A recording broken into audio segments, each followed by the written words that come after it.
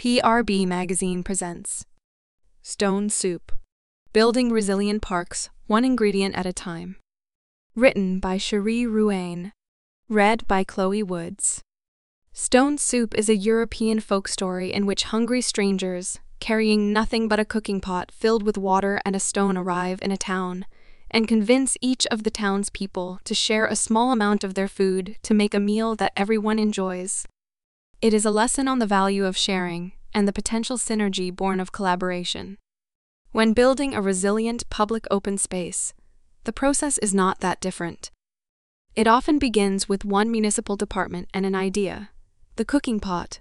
Slowly but surely, more departments, agencies, funding sources, stakeholders, and others become invested in what's possible and bring their contributions to the table.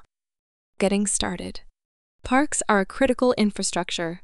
Even though parks may not have ratepayers like those of water, sewer, and electricity to continuously fund upkeep and capital improvement, they certainly have a huge impact on quality of life.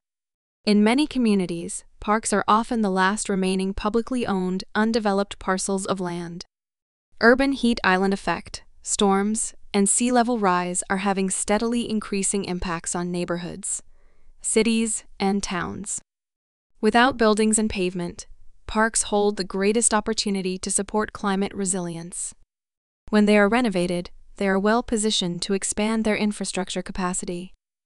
Resilient park projects are often conceived in response to a catastrophic weather event that has had a significant local or regional impact.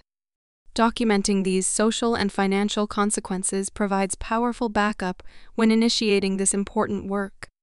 Building community. The location of these impacts and the network of stakeholders will inform the best capital improvement strategy. Specific project identification and proponent working groups can evolve concurrently. In fact, in the most successful projects, they inform each other. Often, there is a park or public open space within the general area of influence that can contribute to a mitigation approach.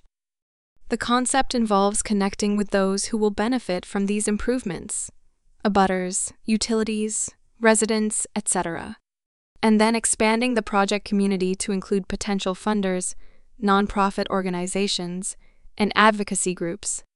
From this constellation of human capital, a working group can be formed. Funding sources can be found in both predictable and unexpected places. In Massachusetts, the Municipal Vulnerability Preparedness Program offers state grant money for municipal resiliency projects. Federal funding through the American Rescue Plan Act and Infrastructure Investment and Jobs Act has also begun to make its way into communities across the country. Private philanthropic foundations are joining in the fight as well to make neighborhoods more resilient. Funding can come from multiple departments. Stormwater infrastructure, urban forestry, and recreation, and protection from sea level rise can often happen in one place, multitasking every dollar spent. What makes a resilient park? An interdependent team of experts will be required to understand what is necessary to protect, retreat, or accommodate the impacts of climate change. Protection can include flood barriers and backflow protectors. Retreating means relocating important features away from areas prone to flooding.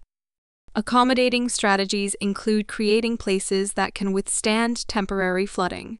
Often, all three approaches are utilized to create a resilient public open space.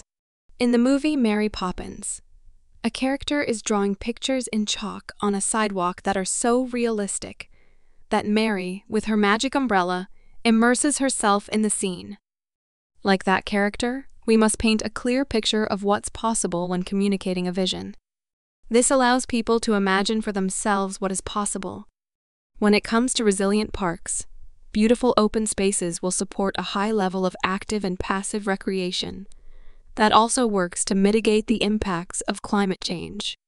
It is a vision worth getting excited about. Illustrative renderings and legible drawings can communicate that compelling potential in a way that engenders interest and commitment. These renderings and drawings not only help educate various stakeholders on the desired project outcomes, but also allow the project team to collect meaningful feedback.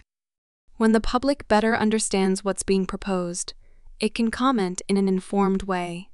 This process of iteration helps build a sense of ownership around the project that will serve parks long into the future.